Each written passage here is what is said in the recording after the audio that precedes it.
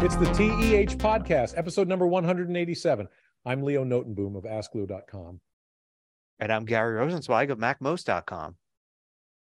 And let's see. I've gotten myself very confused here because obviously we're playing with some interesting things. In fact, I have another virtual guest on our podcast today. Let's see if I could make this happen too. And I'm Randy Cassingham of ThisIsTrue.com, and I'm not really here. Excellent. So what we're doing here, our first topic today, of course, is this concept of audio synthesis. Of the three introductions that you just heard, only one of them was real, Gary's. Mine was actually a synthesized version of me just typing some text into a service. And of course, Randy, one of our original co-hosts, he ain't here. But, I think it's an interesting discussion to have just because of how these were created. And I have one more sample to play. This is the one that Gary's already heard as we were warming up for the show. But I think it's also another interesting characterization of how this technology can be used. And I'm Gary Rosenzweig of MacMost.com. And wait, I feel like I'm stuck in the Matrix. So in all three of those cases, like I said, the audio was being synthesized. And in most cases, honestly, from my perspective, they did a pretty darned good job. Yeah. Especially on yours, the one that I just played. It feels very natural. Now, anybody that really knows you, that spends a lot of time with you or that listens to you a lot, like you and I have these conversations every week, and, we've met in person and so forth, you know what to listen for, right? Something sounds just a little off. I guess it's the audio version of Uncanny Valley. But what's neat about this is that it is, in many cases, good enough. It will fool some people. The biggest issue I have in playing it here today was just the timing, because the mechanics of actually getting these things to play through our little Zoom call here tends to be a little bit odd. If the timing weren't so horrible, things would probably feel a little bit more seamless, and it would probably be even more, or I should say less obvious that some of these segments were auto-generated. But here's the thing. Here's the thing that got me. So I shared this technology with some friends a couple of weeks ago, and I did it myself. I basically took some text of my own and used that to generate the model that this generating service uses. What does that mean? All I did for my stuff was I recorded myself speaking. I actually read one of my blog posts and then uploaded basically 5 minutes of my voice to this service. And they say that anything over 5 minutes is a waste. The incremental improvement just isn't that great. So 5 minutes is all you need. And the net result from just paying attention to my voice for 5 minutes is, to me, stunning, absolutely stunning. Yes, there are things you can tweak when you generate the audio. And in fact, for Gary's, I had to get yours. I had to play with it a couple of times to get it a little bit more animated. I had to actually play with mine a little bit to get it a little bit more animated too, because that's one of the biggest things you notice right away. That by default, these things are pretty flat, pretty boring, pretty monotone. But if you play with it a little bit, you can get a little bit more animation, a little bit more what I would refer to as humanity in what's going on. But all it took was 5 minutes of audio. Okay, great, I said. Let's do this for someone else. Gary, I took one of your videos, stripped off the audio. It's just one of your random videos. I don't even remember what the topic was. I uploaded the topic or the audio to this service. It churned away and created a model for your voice. And I can now get you to say anything. Literally anything I can type in, I can have you say. Same scenario with Randy. With Randy's voice, I took one of his podcast episodes. He does a voice podcast every so often. So I took one of those and uploaded it. Didn't even pay attention to what the content was. And the net result was a really good model of his voice. Now I can get him to say anything. Mm-hmm. So that's the part that has me both amazed and concerned, because anybody who has a vocal presence anywhere can now be imitated. Anybody that does a podcast, anybody that does a video, anybody that does anything that involves any kind of, all it takes is 5 minutes of a recording of your voice. And now somebody else can run around and basically do what I would refer to as audio deepfakes. We tend to think of deepfakes as being video, but audio deepfakes are where what we're talking about here. And on one hand, it seems kind of scary. Mm-hmm. On the other hand, it seems, well, I mean, what would be the point? How would somebody misuse this? And there, I think, is where the can of worms, it's not a very big can of worms yet, but I think it could lead to some interesting scenarios. Certainly, I'm surprised, and honestly, I'm surprised we haven't seen more of this in the video world, but I would not be surprised to find audio deepfakes coming out for major politicians, having them say things in something that is clearly their own voice that they never, ever said. And I think we've already had some cases of that. Oh, sure. The big shift here is how trivially easy this was to do. I was able to do this, in less than 15 minutes. Anybody can do it. Anybody with the knowledge and the tool. Yeah. The tool is an online service, and there's nothing, it's not secret by any stretch. It's from 11labs.io. And, you can do some samples of your own for free. If you pay something like $5 a month, then you get better quality. You can generate more voice samples. They've got a few predefined voice samples that you can use as well. But it's really the whole, the magic here is to be able to do it from somebody else. Now, the other part of this is that one of the things that I saw years ago was that one of my financial institutions is using, or at least at the time was using, voice recognition as a way to authenticate you for telephone-based transactions. Mm-hmm. And they would have you basically say a specific phrase, which I'm not going to say here because no. I don't know that they've turned that off. But they would have you say a specific phrase to set up this authorization. And then later, when you called in to make a telephone transaction of some sort, they would have you say this same phrase again and compare it against the original. And if it was the same, then it must be you. It must be your voice because, of course, nobody else has your exact voice. Of course, that's no longer true. One of the reasons I bring this up is because one of the security researchers I follow did the experiment. He recorded himself saying that phrase and then using, I should say, no, he did not record himself saying that phrase. He uploaded a model of his voice to this service, typed in the phrase, had the service generate an audio file of him saying that phrase, and then successfully used that audio file to authenticate. Oh, so the original was him talking that he sent to the company, and then to unlock the second time, right, he used the generated one. Okay. Correct. I'm surprised that worked. I mean, now that it does, you say it does work, then of course, yeah, we can't use that anymore. I would have guessed it was more like a retina scan where you could get an artist to create a hyper realistic painting, including your eyes, and anybody looking at it would say, wow, that artist really captured your eyes. But if you try to scan that with a retina scanner, the retina scanner is going to say, nope, not even close. But obviously this audio technology is not, it is, will fool.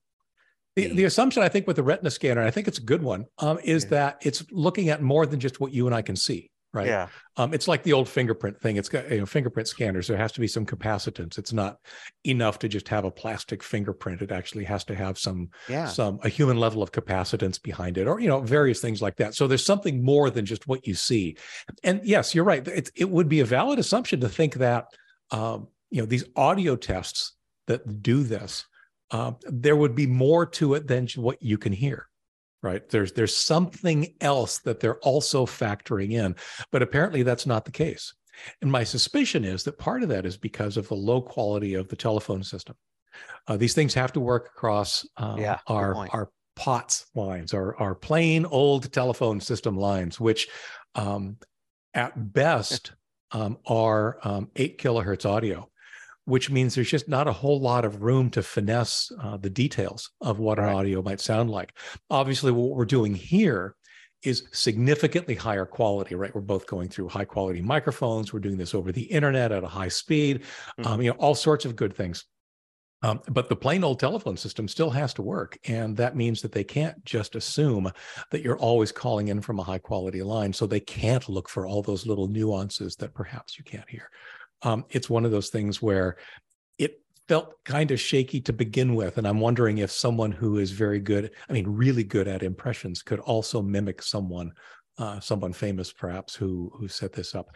But anyway, I just thought the whole scenario was really, really interesting. It's another sign of how things are changing. It's along the lines of, the AI discussions we've been having, the video deep fakes we've been talking about. This is one that, like I said, it just became very real very quickly, and it's very trivial for anybody to do. Yeah.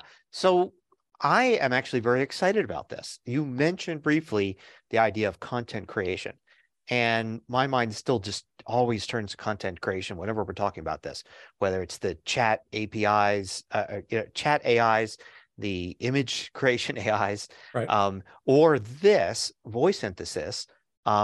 A whole bunch of uses spring to mind. Sure. One of them is just synthesizing my own voice.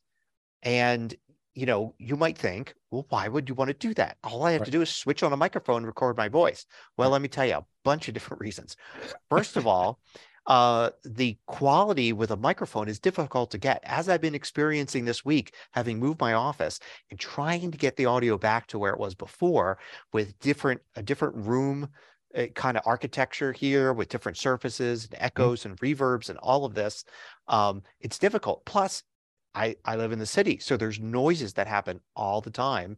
And unless I want to build myself a soundproof room, which I have no interest in doing, because I spend half my waking hours in my office, more than half my waking hours in my office. I don't want to live in a soundproof room. Right. So I want a nice room with windows and bookcases and all, a comfortable environment.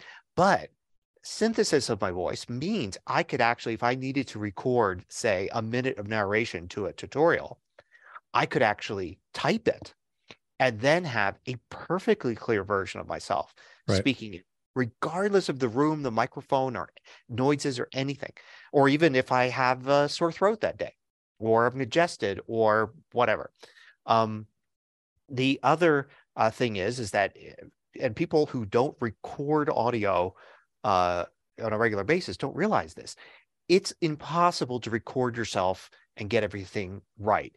When you're live, people give you a lot of slack. And by live, I mean like what we're doing now. We're just doing this. We're not editing together our voices in every sentence. Oh yeah, there were so many ums in what I was saying a little while ago, right? Yes. Well, when you watch the news, that's live, when you watch even a talk show that's pre-recorded, it's pre-recorded in front of a live audience. It's live. They're not editing together segments. When you watch a drama or comedy on television, that's not live, although they do sometimes do the live studio audience thing. But they can take many, takes of a particular scene and go over and over again. Typically, you're not doing that. If I want to record, say, a 5-minute tutorial, I'm recording way more than 5 minutes and then editing down often things that I repeat over and over again because I simply flub the sentence or I say it in a way that doesn't quite make sense. And so I just do it again and I do it again until I get it right and then edit it all down. If instead I had the ability to sit and type out exactly what I wanted to say, read it over, edit it, and not have all the ums and everything in there, and be like, oh, this is really clear. And this is the best way to say, this is the best word to use here and all of that. It actually doesn't take that long if you're, used to writing like you and I are. And then go and say, now make that audio and make it sound like me. It could have a significant quality advantage in every aspect to what I do now. So that's really interesting. The other thing that interests me is, what if I don't want to make it my voice? I'm curious to play around with this to see not the synthetic voices that they provide, because I see they've got some that you can just choose one. Mm-hmm. But in generating one, like, what if I wanted, this tutorial would be great if it sounded like it was Morgan Freeman, but I don't want it to be Morgan Freeman. I want it to be Morgan Freeman like. So maybe right. A sample of his voice, easy to guess, right? And maybe then I want to tune it and just make it a unique voice and say, okay, this is in that ballpark, the well-spoken narration voice, but it's nobody in particular. It's just kind of in the same ballpark as someone else. And then maybe take that and use that to generate content that doesn't sound like the TikTok voice, which, it's like every video sounds the same because everybody's using their same pre-generated voice. So there's a few of them they use. Right. So that's really interesting to me.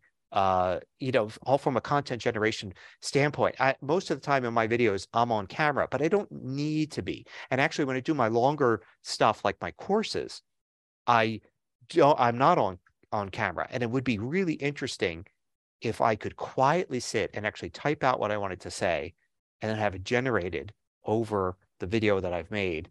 Mm-hmm. It would just be a different way of working, and it may be something that, I don't know, it could have many advantages over what I'm doing now. So you reminded me of several use cases that I was thinking of. That one that actually hadn't crossed my mind until you were talking, and that is that, I don't know, I think it was last year. So at the end of every Ask Leo video that I post on YouTube or Vimeo, mm-hmm. There's always a companion article that it goes with. So at the end of that video, I will usually say something like, hey, for the full details, for comments, for links, related links, and more, visit askleo.com/ and then some number. You've probably heard me refer to some of the articles are blatant self-promotion articles. I always include the URL by number. Connie, who edits this podcast for us, who puts it together and produces it, also edits my videos.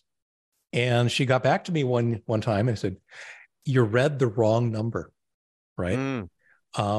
And so she very, very carefully managed to find me, say the right digits, and then spliced the right digits in the right order over the top of what I had recorded wrong. Here's the solution, right? If she had access to my audio generation, my audio synthesis, she could just have me say the right thing, which is actually pretty darn cool. Hey, you could have somebody produce like extra content. Like I find myself caring less and less about the shorts, TikTok style content. Yes. And I'm only at the beginning as a little intro. It would be interesting right now if I wanted somebody to just make a bunch of those. Mm-hmm. Like I have like I could take a list of tips and say, here, I've written down 100 iPhone tips, and it's content I've created. Here's 100 iPhone tips. Make these into TikTok videos. Well, the thing they would be able to do the screenshots, but they'd be missing my voice.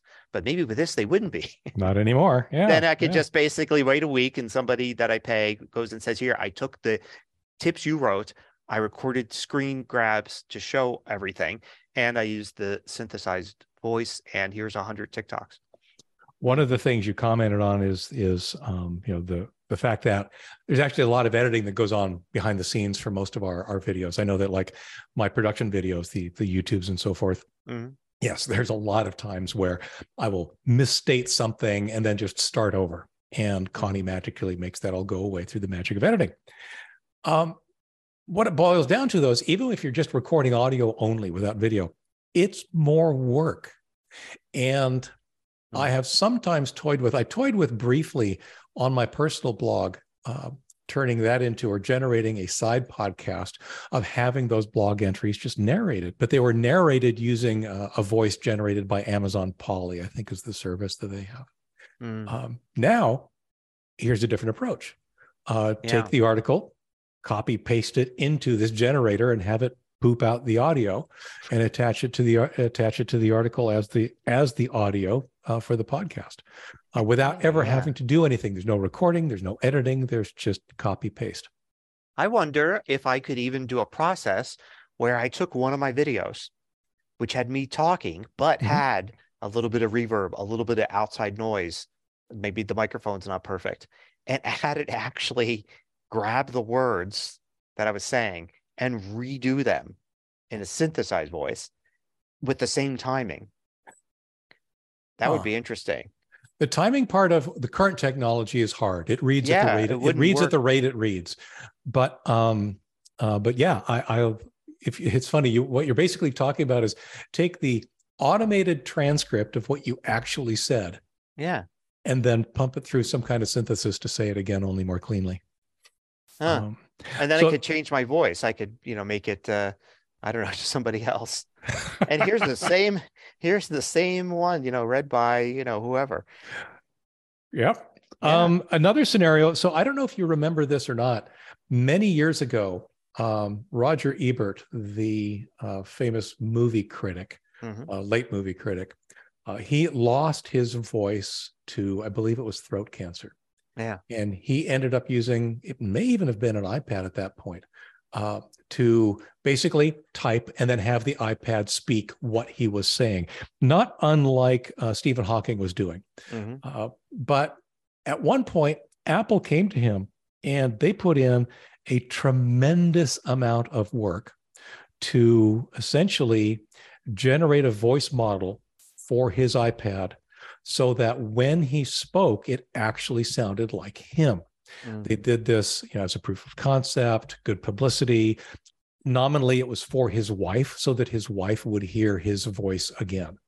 But again, at that time, I mean, we're talking, I don't know, 5-10 years ago, quite a while ago, that at the time, it was quite a bit of effort to make this happen. Now, again, 10 minutes and you're done. Right? It's amazing. Now, the one question I have, and this is something that I think we're going to be struggling with across all of these mediums, and I'm thinking we're already hearing about the arguments on the visual medium, that is copyright. You mentioned earlier taking, whose was it? James Earl Jones? No, you were taking somebody else's voice. Morgan Freeman. Morgan Freeman's voice. There we go. Good too. I got a note on James Earl Jones, but for Morgan Freeman, if you take his voice to say something, is that copyright infringement? Yeah. In other words, does he own copyright to his own voice? My suspicion is technically he does. Even if he doesn't, the lawyers will happily spend a lot of money trying to say he does. So that's one of those things where, people who think they want to do this with famous people's voices or the voices of people who haven't given permission need to tread very carefully. In the examples that I used earlier in this podcast, I asked Randy, I let him listen to it first. I asked him for permission to use his voice. And yet for you, I suppose if you wanted to, you could sue me. I'm going to sue you. Yeah. But the point is that there's once again, when you get into new technologies like this, now you're opening up a whole raft of legal questions that basically for which there are no answers yet. Yeah. I mentioned James Earl Jones because he actually preemptively dealt with this. He is no longer the voice of Darth Vader, except he is. He has retired, but he has licensed his voice back to Lucasfilm so that they are allowed to do exactly what we've just described. They can use the digital model of his voice so that Darth Vader will speak forever, which I find is absolutely fascinating. And I think probably something that's going to happen more and more as various actors realize that it's another asset in various movie studios, especially movie studios with series or universes or whatever, realize that there's a lot of value in having having that content. Yep. Anyway, fascinating stuff. I just found it was really fun to play with. At some point we're going to have a discussion about Midjourney because I've been playing with that too. But yeah, audio, fun stuff. Cool. So speaking of audio, you yeah, just moved. more audio. Talk to me about your move and your audio. Well, okay, so right, part of this move, when you move, it's more than just moving your stuff. There's all sorts of services you need to move as well. And I'm a Gen Xer. You're also a Gen Xer, just a little bit older. I am not. You're technically on the other side. You're a baby boomer. I'm a full-on boomer. Yep. Oh, okay. So boomers, you might be an exception, but if you ask a boomer if they have a landline, they're going to say, "Of course, I have a landline." Right. If you ask a millennial, they're going to say, "Of course, I don't have a landline." If you ask a Gen Zer, they're going to say, "What's a landline?" If you ask somebody who's Gen X, you may get one answer, you may get another. So up until last week, my answer would have been yes, I still do have a landline. When I last moved 7.5 years ago, I moved all, I had my internet access through my phone company. Mm-hmm. So it was just easier to say, just move my services to a new location. Right. And I got my landline with that. This time I moved to a location that has Google Fiber, which of course, it's like, yeah, I'm going to do that. And I did, and it's great so far. But that means that I don't need internet access from my phone company anymore. All I kind of needed, maybe didn't need from them, is the landline. And I really didn't want to have the landline. But then I had my phone number for a long time, and I wish there was just a way to keep the phone number, maybe have a landline, but I pay so much. And I found out, yes, there is, as some listeners probably already know, there's VoIP, voice over IP, which is, of course, something that's been around for decades for businesses and for home use too, but just not as common for home use. And it's, having a landline kind of, but over the internet. You're basically in a kind of way acting as your own phone company. You're actually, you've got the internet connection, and you've got a box that goes out to the internet and establishes dial tone and all of that. I looked into it, and there were some companies that charge a fairly decent amount every month and offer kind of a white glove service. You pay $30 or whatever. They send you a piece of hardware. They take care of everything for you. Mm-hmm. And I was like, yeah, that's okay. I'll save a few dollars. But then I looked and I found out that there's a service, probably several, but one I went with that's much more geeky. I went with one called VOIP.ms. That is basically, it's not going to do any of that white glove stuff. Don't even try it unless you're already familiar with things like cPanel and like Linux servers and stuff. The configuration pages alone are just filled with acronyms, and they are like pages and pages and pages long for various things. You have to fill out so much stuff to configure. So basically I went with this, but the advantage is I should be paying just dollars a month for this. The first thing I did was, I signed up for an account, and it didn't really cost anything. And then I said I wanted my number ported over, which was the main thing, is can I get my phone number ported over? And my old company was CenturyLink. I heard horror stories about trying to get your number ported from them.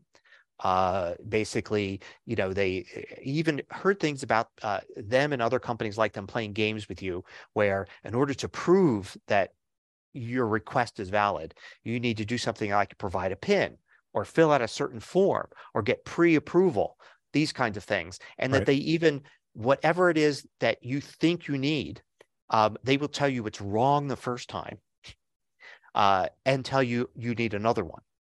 Even though if you had tried the other one, they would tell you that was wrong and you needed the one that you originally did before. In other words, just whatever they can do to delay you from actually transferring your number over. Right.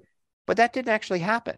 I actually filled out the form, read somewhere that you don't need a PIN, you just needed some other proof. And I just filled the form out and was like, well, let me submit this and get the rejection. And the rejection will tell me what I need to do next. Right. Right. And after a week, I didn't get a rejection. I got your number's been transferred. And sure enough, I was able to log on to the site that I really wasn't paying anything much for yet, and find out that my number was available there. And I was able to say, forward it to my cell phone. And sure enough, if I call that number, my old landline home number, it went to my cell phone. And then I set it up to say, okay, go to voicemail. And instead it went to voicemail. And I had the voicemail actually go to an email with an audio file attached. And I was like, wow, that was really easy. And now actually I was paying almost nothing. I mean, I think it would have been like $1 or $2 a month just to stay at that level. I wanted to go a step further. I actually wanted to have a phone ring at the house. Okay. So it turns out I had to buy something called an ATA. There are so many acronyms. I don't even remember what ATA stands for, but I needed an ATA. So I bought one from I think it was Grandstream is the one I bought. Different companies make them. Cisco, I think, makes them, and all of this. I bought this one simply because the company I was doing the VoIP through had a tutorial on how to configure it. Okay. So I was like, okay, that'll make it easy if I don't have to figure it out on my own. So I bought this thing. It was $30. It's a little tiny black box, and Ethernet goes in, and a phone jack out. A copper wire phone jack. Plug in my phone. And then you have to configure that. So the VoIP thing, that was intense, configuring VoIP. Configuring this ATA, that was even more intense. I mean, the stuff the configuration, I could set my dial tone to any frequency I want. Like, I was like, I don't know why I would. Could mimic a European phone, make people feel at home. Yeah, I guess.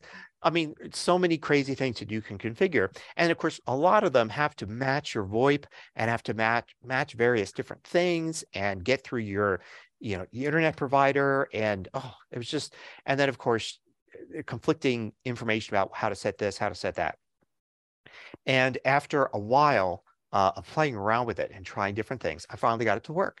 And I got the ability, when somebody calls that number, it now rings my phone, even though it's through this little ATA box, through my VoIP, and I can pick the phone up, and there's a dial tone, and I can dial out and call anywhere. I tested various numbers, and it works. It's highly configurable because I went with this. Yeah, I don't know what the $30 a month ones have. They probably have a bunch of neat features too. But there's crazy features on this. Features you have to read like manuals to understand how to do. But I could do things like, have people be on hold. You are the second caller in line, that kind of thing. Wow. I could do all sorts of, I could have multiple numbers. So I had to port my number over, but I could easily go and say, hey, I'd like to purchase a number in the 303 area code. And it would say, here's some that you can purchase. And I'd be like, this one. And it'll be a few bucks.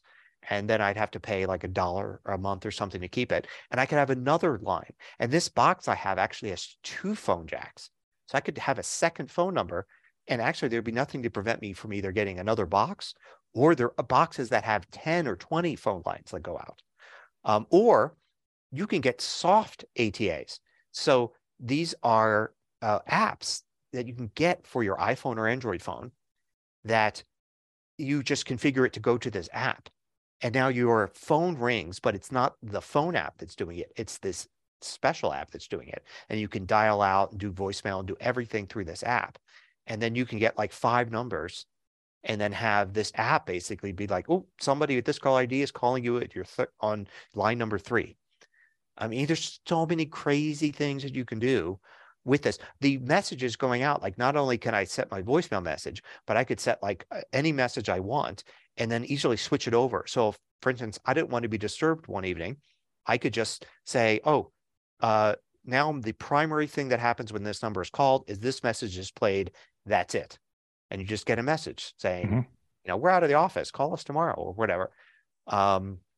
All sorts of just crazy, interesting things. And you could set priority orders for things like what happens. Okay, 3 rings. If I don't pick up, then it does this, all sorts of interesting. Like, I feel like I've got my own little phone company that's just me now. So go ahead. Well, my question to you is, do you actually then have literally one and only one landline phone in your house? Well, no, because what we have dating back so many years, like 25 years, is like a 5-phone little wireless system. So, the base station is plugged into this thing. And Okay, then there's like 4 satellite phones. Got it. Okay. It's one of those things. I think I purchased it 25 years ago. Sure. And I still have the same 5-phone little Panasonic system. It still works. So yeah, I can have a phone in the bedroom and one in the living room and one in the kitchen. Okay. And I wasn't even worried about like, how do I wire up the place? That took care of itself. Another cool thing I could do is I could set my caller ID. So, when I tell people that you're like, when you get a call and the caller ID says one thing, don't believe it. Right. Now I have proof. You can prove it. I could change the characters of my caller ID and then call you and it will say, whatever. So that's hilarious. Really interesting. There's even ways to like, I could dial into my own phone from away, like use my cell phone, dial into the system, and then make a call out from here. It's really fast. So it looks like I'm calling from inside. Right. It's fascinating call stuff from inside the house. Yes. Yeah, and none of it is tied to this location. Like, so if I were to move again, right, nothing for me to do. I was going to say, you just pack everything up and take it with you. Yeah. Go to the next place. I could actually unplug this and take it with me on vacation. So you could travel with it. So I've been down various pieces of this path before myself. We've been in this house for 27 years. So of course, copper wires coming into the house. We had our traditional landline forever. And we've had the same phone number for the last 27 years for sure. Yeah. Actually, we've had the same phone number for 38 years because we had it at the previous house as well. Yeah. Right now, today, that copper lies idle. It is not in use. It used to bring in our DSL, but then DSL got too slow and then the phone company changed and we moved and so forth. One of the first things I tried was, and maybe you ran across them, I'm assuming they're still around, was Vonage. Yeah, that's one of the. That's the one I was talking about. That's like, I don't know if it's like $30 or something like that. Yes, exactly. It would have made the process simpler if I absolutely. used it. It did. It certainly did for us. Vonage was neat. It was way cheaper than our landline at the time. Than paying the phone company. Once we had a good enough internet connection, a reliable enough internet connection, I looked into it. It's got all the features. The call forwarding and the call waiting and caller ID and all the random things that you expect. But it's a box. Now, the problem that I have here, and the reason I was asking about multiple phones, is that we've got a fairly large house. There's a fair amount of distance between, one end and the other. So even a wireless phone isn't necessarily going to handle it like you've got it handling for you right now. But I did a smart thing several years ago. I actually had wires run so that all of the phone jacks throughout the house, it's actually true for network and cable as well, but they all go down to the basement where I've got a big old patch panel that I can connect up individual ports to individual things. I took my Vonage box and I put it in my basement and I jury-rigged that copper plug and patched it into the patch panel. So all of a sudden, all of the phone jacks throughout the house were live. They just happened to be running to Vonage instead of through my phone company. It actually worked out really well. Now, one of the things that had us keeping a landline for longer than I think we would have wanted to was our alarm system. The alarm system required a copper wire connection, and they couldn't go through. They explicitly disallowed VoIP. Probably for reliability or perhaps even reliability and liability reasons. But they changed a couple of years ago, actually many years ago now. They came in and said, you know what, we don't need the copper wires anymore. We'll replace it with this little box that basically turned out to be the moral equivalent of a cell phone.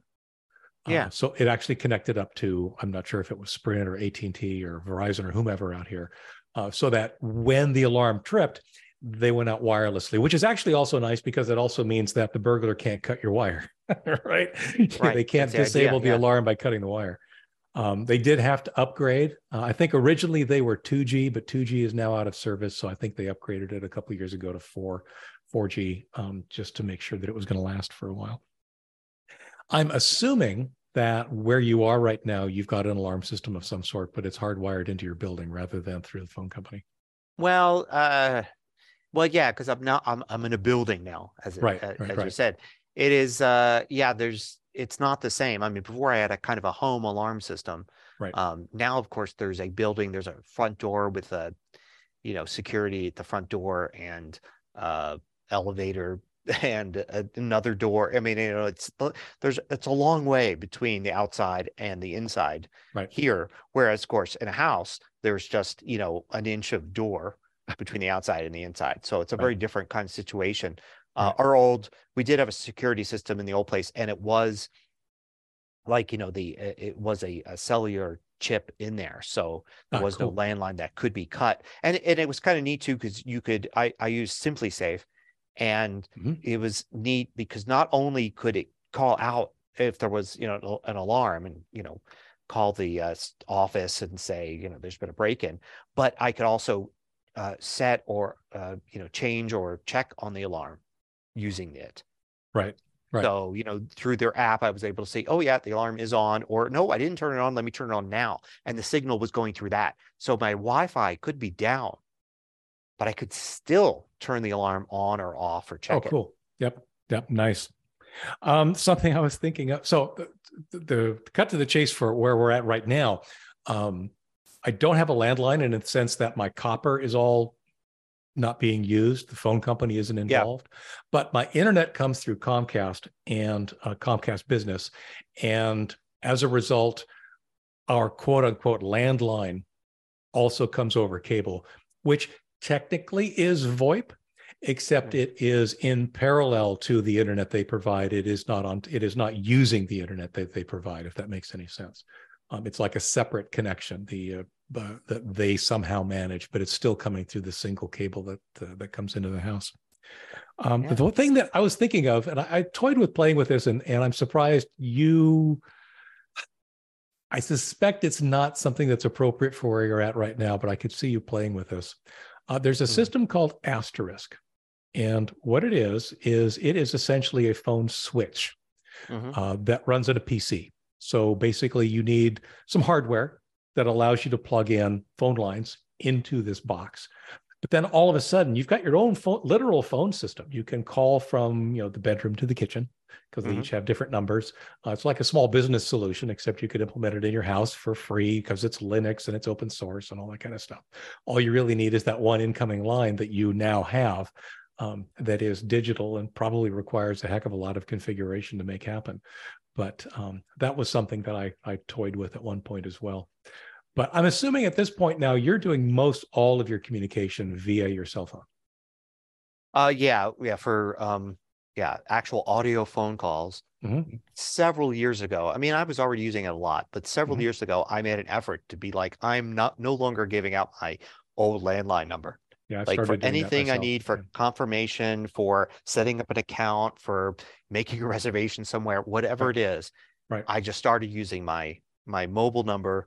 I had that one pretty long. It used to be, it's like, hey, I've had my landline number forever. My mobile number I just got last year or whatever, and then you start to realize, oh no, I've had my mobile number for like 15 years at this point. Yeah. So yeah, it's also kind of that's fine. I think a generational thing too.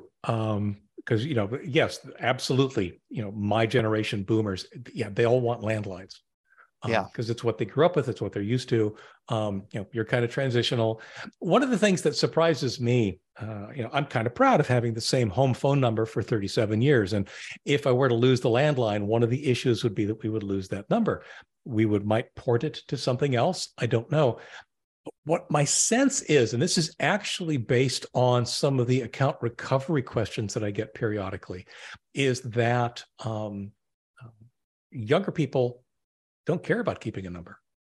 No. They regularly turn in a phone or switch to a new phone and get a new number at the same time. The whole concept of porting doesn't even matter to them. And I wonder also if that starts to play into some people's reluctance to move to a cell phone only world. But yeah, I thought that was interesting. There were the other solutions that I was aware of for this kind of stuff. There were advertisements for Magic Jack. I'm so glad you didn't say Magic Jack. Oh, yeah. Because But I guess that is one of those, those like make it easy for me options. Yeah. Yeah, exactly. It's a USB device that you plug into your computer, and all of a sudden you've got a phone number. What a lot of people don't realize, though, is that Skype, of course, lets you have real phone numbers, and receive and place phone calls on the normal network, as does Google. And one of the things that I have for my domain registration and for any place where I don't really want to give out a phone number where they can actually reach me, is I use a Google number. I use one of my Google Voice numbers. I still get voicemail. In fact, I only get voicemail, but it never rings a phone I have to pay attention to. And that actually turns out, like I said, for my domain registration, that's where what shows up there, because that's public record. But that's another option for people that are looking to go completely VoIP as well.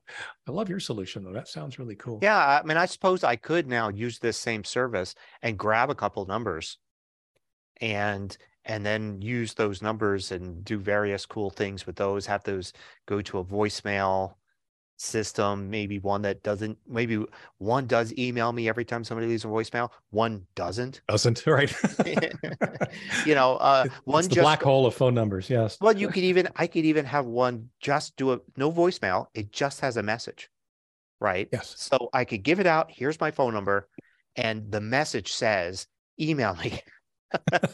Basically, in a nice way, it says, go to this webpage, and you fill out the form, so if you're a real person who really wants to get in touch with me, and this is the only way you've got, here's how to do it. Right. But I know if you're a company or a spammer, you're not going to, so that's fine. There's a lot of cool, I mean, I guess up until like last week, with all of the advanced stuff that I do with other internet things, both web, email stuff. I've done some crazy stuff with email services and everything in the past, all sorts of messaging systems and things like that. But, I was for phone numbers in the phone system, I was still basically not doing anything different than the year 2000. And but now that's changed. Now I have kind of a side hobby of playing with the phone system. Welcome to the 21st century. Yes. Yeah. Well, and the cool thing is that, like you mentioned, the generational thing is, sure, boomers and Gen X were sometimes stuck in the past with this, whereas younger people will be like, I don't care about my phone number, I'll switch, I'll use these other systems, I'll just use Skype, or not Skype, they'll use Snapchat and other things, WhatsApp and all that. Now I could do the typical Gen X thing, which is to leapfrog all of that and say, yeah, okay, you're doing that, and I'm programming the phone system. I mean, there's actually part of it is actually like a regular express. When you set up some of the dialing stuff, it's like using regular expressions and everything. So yeah, there's stuff that like now I could do magic beyond what Gen Z or Gen Alpha can do, thanks to just being a coder. Say it's good to be a geek. It just is. Good to be a geek. Speaking of which, I just a small sideline of something else that I've been waiting for this afternoon. I keep waiting for the FedEx truck to drive up because it's supposedly going to get delivered right now. I have a massive external drive on order, and by massive I mean it's completely empty, but it has no drives in it. But it has 10 slots for SATA drives. Yeah.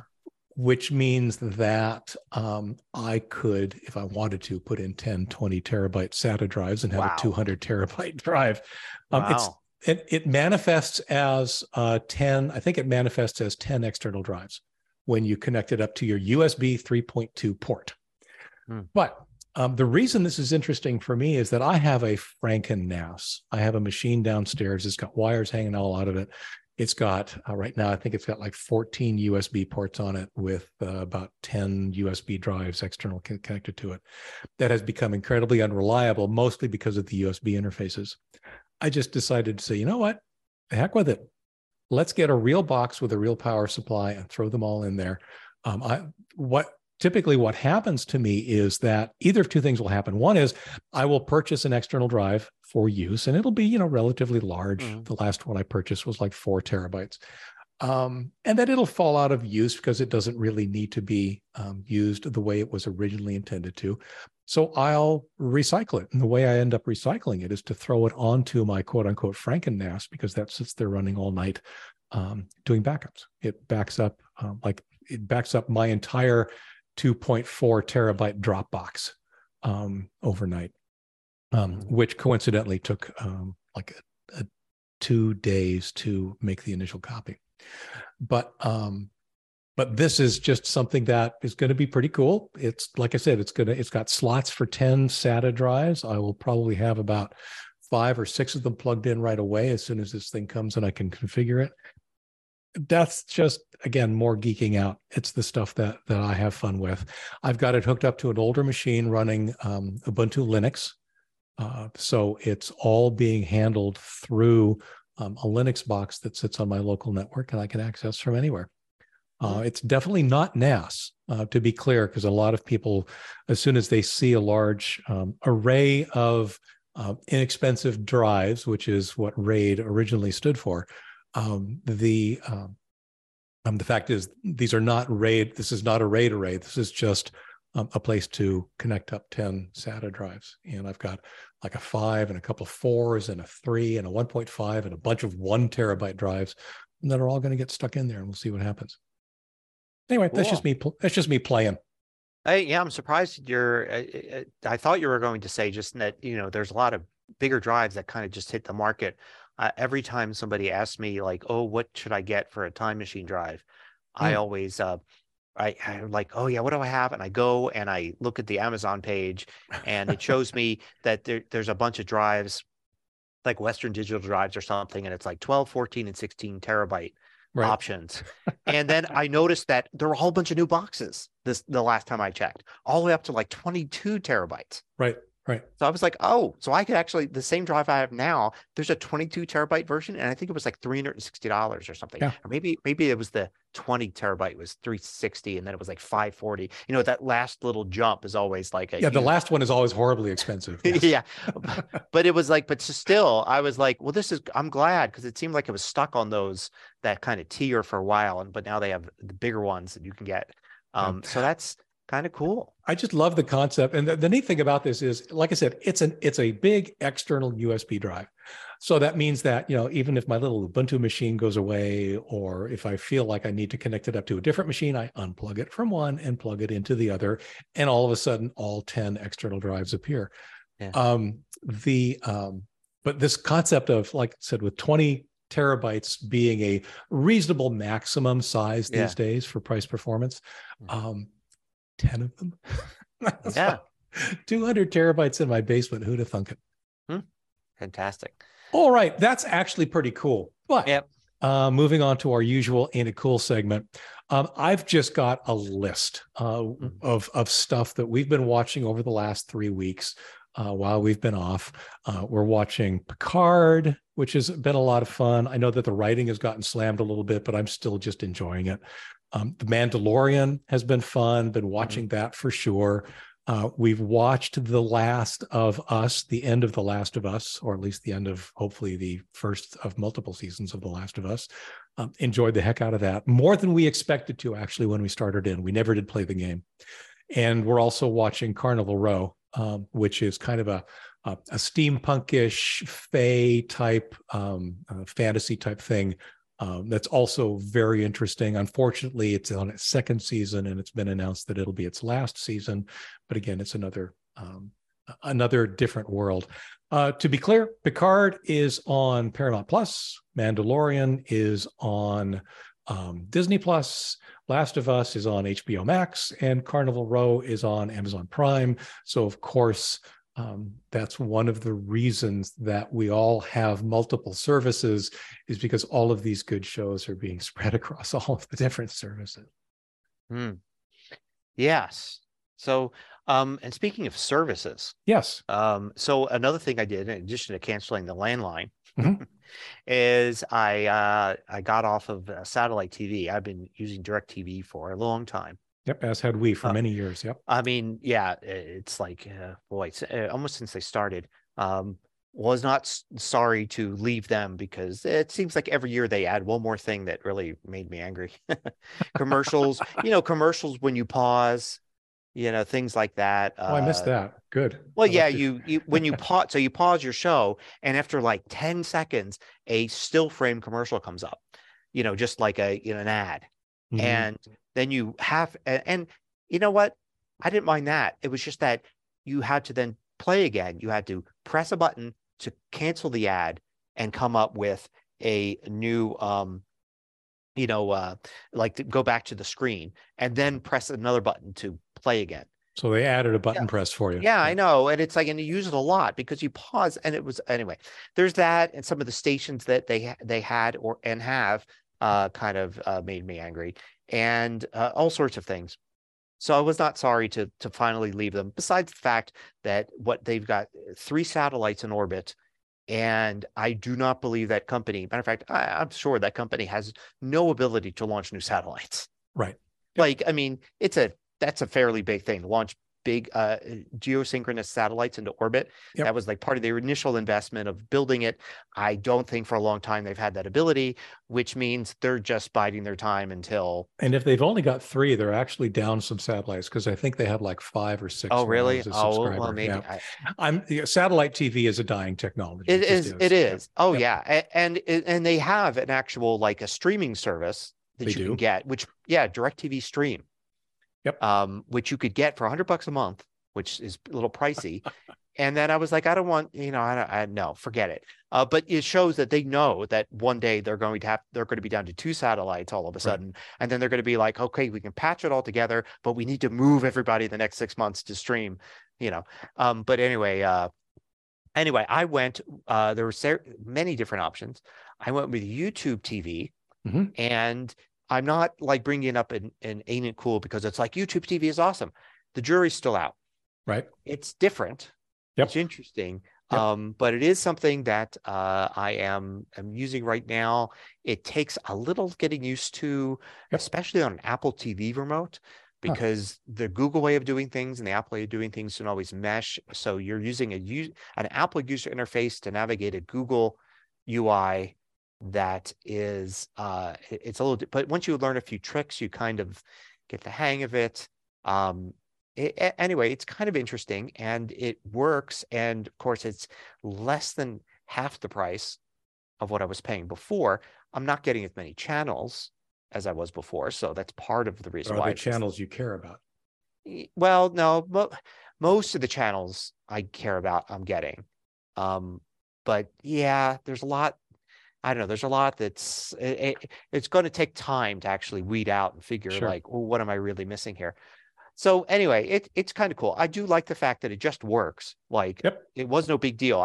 You sign up, you fill out a form, you sign up. Hey, you've got YouTube TV. There's the app. It works. Yep. There's no big process of signing a contract and you're stuck with this rate for 6 months and then this and that, like a whole cable thing. I could just cancel right now. I think I'm on the hook till the end of the month, right? I paid for the month and that's it. I could cancel and go with somebody else if I wanted to. Did you opt for the 4K upgrade? I did not yet, but I probably will. Yep. Because part of the reason I didn't is I saw how easy it was to add it. Yes. Yes. It's not something I had to do right there and then. What's weird about the 4K upgrade, obviously I have YouTube TV as well. Yeah. What's weird about the 4K upgrade is that they don't increase your price by the price. You actually get billed separately. In my case, I think it's actually a different time of the month. So, and I think it has to do with when you signed up rather than trying to synchronize it with your regular YouTube TV subscription. So that's a little weird. But I didn't. Yeah, that is weird. I did notice the quality is really good. Now, I know DirecTV is still stuck in 1080i. 1080i is really 540, right? But it's every other scan is, so it's a fake 1080. Whereas YouTube TV without the 4K is real 1080. Right. And I'm watching on a 4K television, a 75-inch 4K television. Right. So the difference was noticeable immediately. Yep. Be So interesting to see if you notice a difference if you ever do, or just, you will upgrade to 4K. The question is not will you, it's will you keep it? Will it end up being worth it to you? Probably. I mean, I already watch Netflix in 4K. I've been doing that for a long time on this TV. So I've seen other things, but I have noticed, like, particularly the broadcast television, like watching like a regular, old fashioned TV show that's on CBS or ABC or whatever, going from that 1080i through DirecTV and now watching a 1080, real 1080p. It was kind of striking, seeing a show you're used to seeing the same, because when you watch movies, you're seeing something different all the time. You've never seen that movie before. The sets, the cinematography, it's all new. When you watch a network television show, it's the same 5 sets that you've been watching for years, with the same props in the background. And all of a sudden, it's now at a higher resolution, and you could see, the Connor's kitchen in 1080, and and you're like, oh, okay, everything's a little clearer now. It's the other thing that I think YouTube and some of the other services already do better is you're also getting surround. We're not. I don't think we were getting that at all from DirecTV. But the sound is definitely better on a lot of these shows. I see it kick in all the time. We ended up going with YouTube TV because there were like 2 options to get local TV. One was Hulu with local, and the other was YouTube. And YouTube turned out to be cheaper at the time, although they've increased their price a time or 2 since then. We're happy with it. We use it all the time. I think you'll be interested to just notice the difference in quality from channel to channel, because the channels also control the quality of the feed that they send out. So it's not always, YouTube isn't necessarily the constricting factor there. It's the channel itself. Some of the channels that focus on reruns, older shows, definitely don't invest in pumping out 1080p because there's no point. Some of them, however, have done a nice job of upscaling some of the older shows. We've been watching in the background sometimes Buffy the Vampire Slayer, of all things. Yes. And I know that was recorded in the old standard definition, which now I think would be like 480p or worse, actually, on a regular TV. It actually looks really good. Somebody did some upscaling there that actually works well. So it'll be interesting to hear your long-term experience with them. The one comment I have, and I think I've made that comment here before, because you're using Netflix, you're using YouTube TV, you're using Apple TV, you're probably using a couple of the other streaming services. Oh yeah. Every streaming service application sucks. They all just suck in their own unique and different way. There are frustrating things about YouTube TV. There are frustrating things about Hulu. There are frustrating things about Netflix, but they're all different frustrating things. And of course, heaven forbid the UI designers all get together and come up with a standard way of doing this. No, to do this on this streaming service, you have to do that. To do the same thing on this other streaming service, you have to do it this way. That part gets really frustrating really quickly. Yep. Yeah. And maybe in a future episode, talking about the Buffy upgrade, there's a whole bunch of interesting things that happened when they took the original film from the Buffy episodes and came out with new versions of those episodes. Oh, so you're actually aware of what they did? Because I'm not. I just saw it and said, I actually do know. I do know what they did, and there's some fascinating things that happened when they did that, because they not only went up the quality, but it's widescreen now. It wasn't widescreen when it originally. It was I just assumed that they were doing. What is it? There's like 4 or 5 different options when you've got something that's the wrong size, right? You can pillar it, you can letterbox it, you can stretch it, you can do all that kind of stuff. So I just assumed that they had done some kind of cropping. But okay, cool. That'd be good to hear. I think that's a wonderful topic. Okay, cool. Yeah, I think we've talked long enough for this episode. Yeah, no, this is cool. For a future. Yeah. In terms of our own blatant self-promotion, I recently, again, while we were off, one of the things I ended up doing was updating what I consider to be my single most important book, and that is the Ask Leo Guide to Staying Safe Online. It's now in its 6th edition. There's a free version that's available to my newsletter subscribers, and as it turns out, to our podcast listeners. If you go out to askleo.com/free-resources, there's a link, of course, in the show notes. You'll find that and a couple of other things you can download for free. There is an extended version for purchase, of course, but the free version actually has a whole bunch of stuff in there that is all aimed at, exactly what it says, keeping you safe while you're, experiencing the internet and the online world. Cool. I'll mention a video I did recently. A really annoying thing that happens in the Mac world is somebody emails you an image and you get that image and it's just this tiny little image with hardly any resolution. It's bad enough when it's a photo. It's horrible when it's a screenshot. You can't even read anything in the screenshot.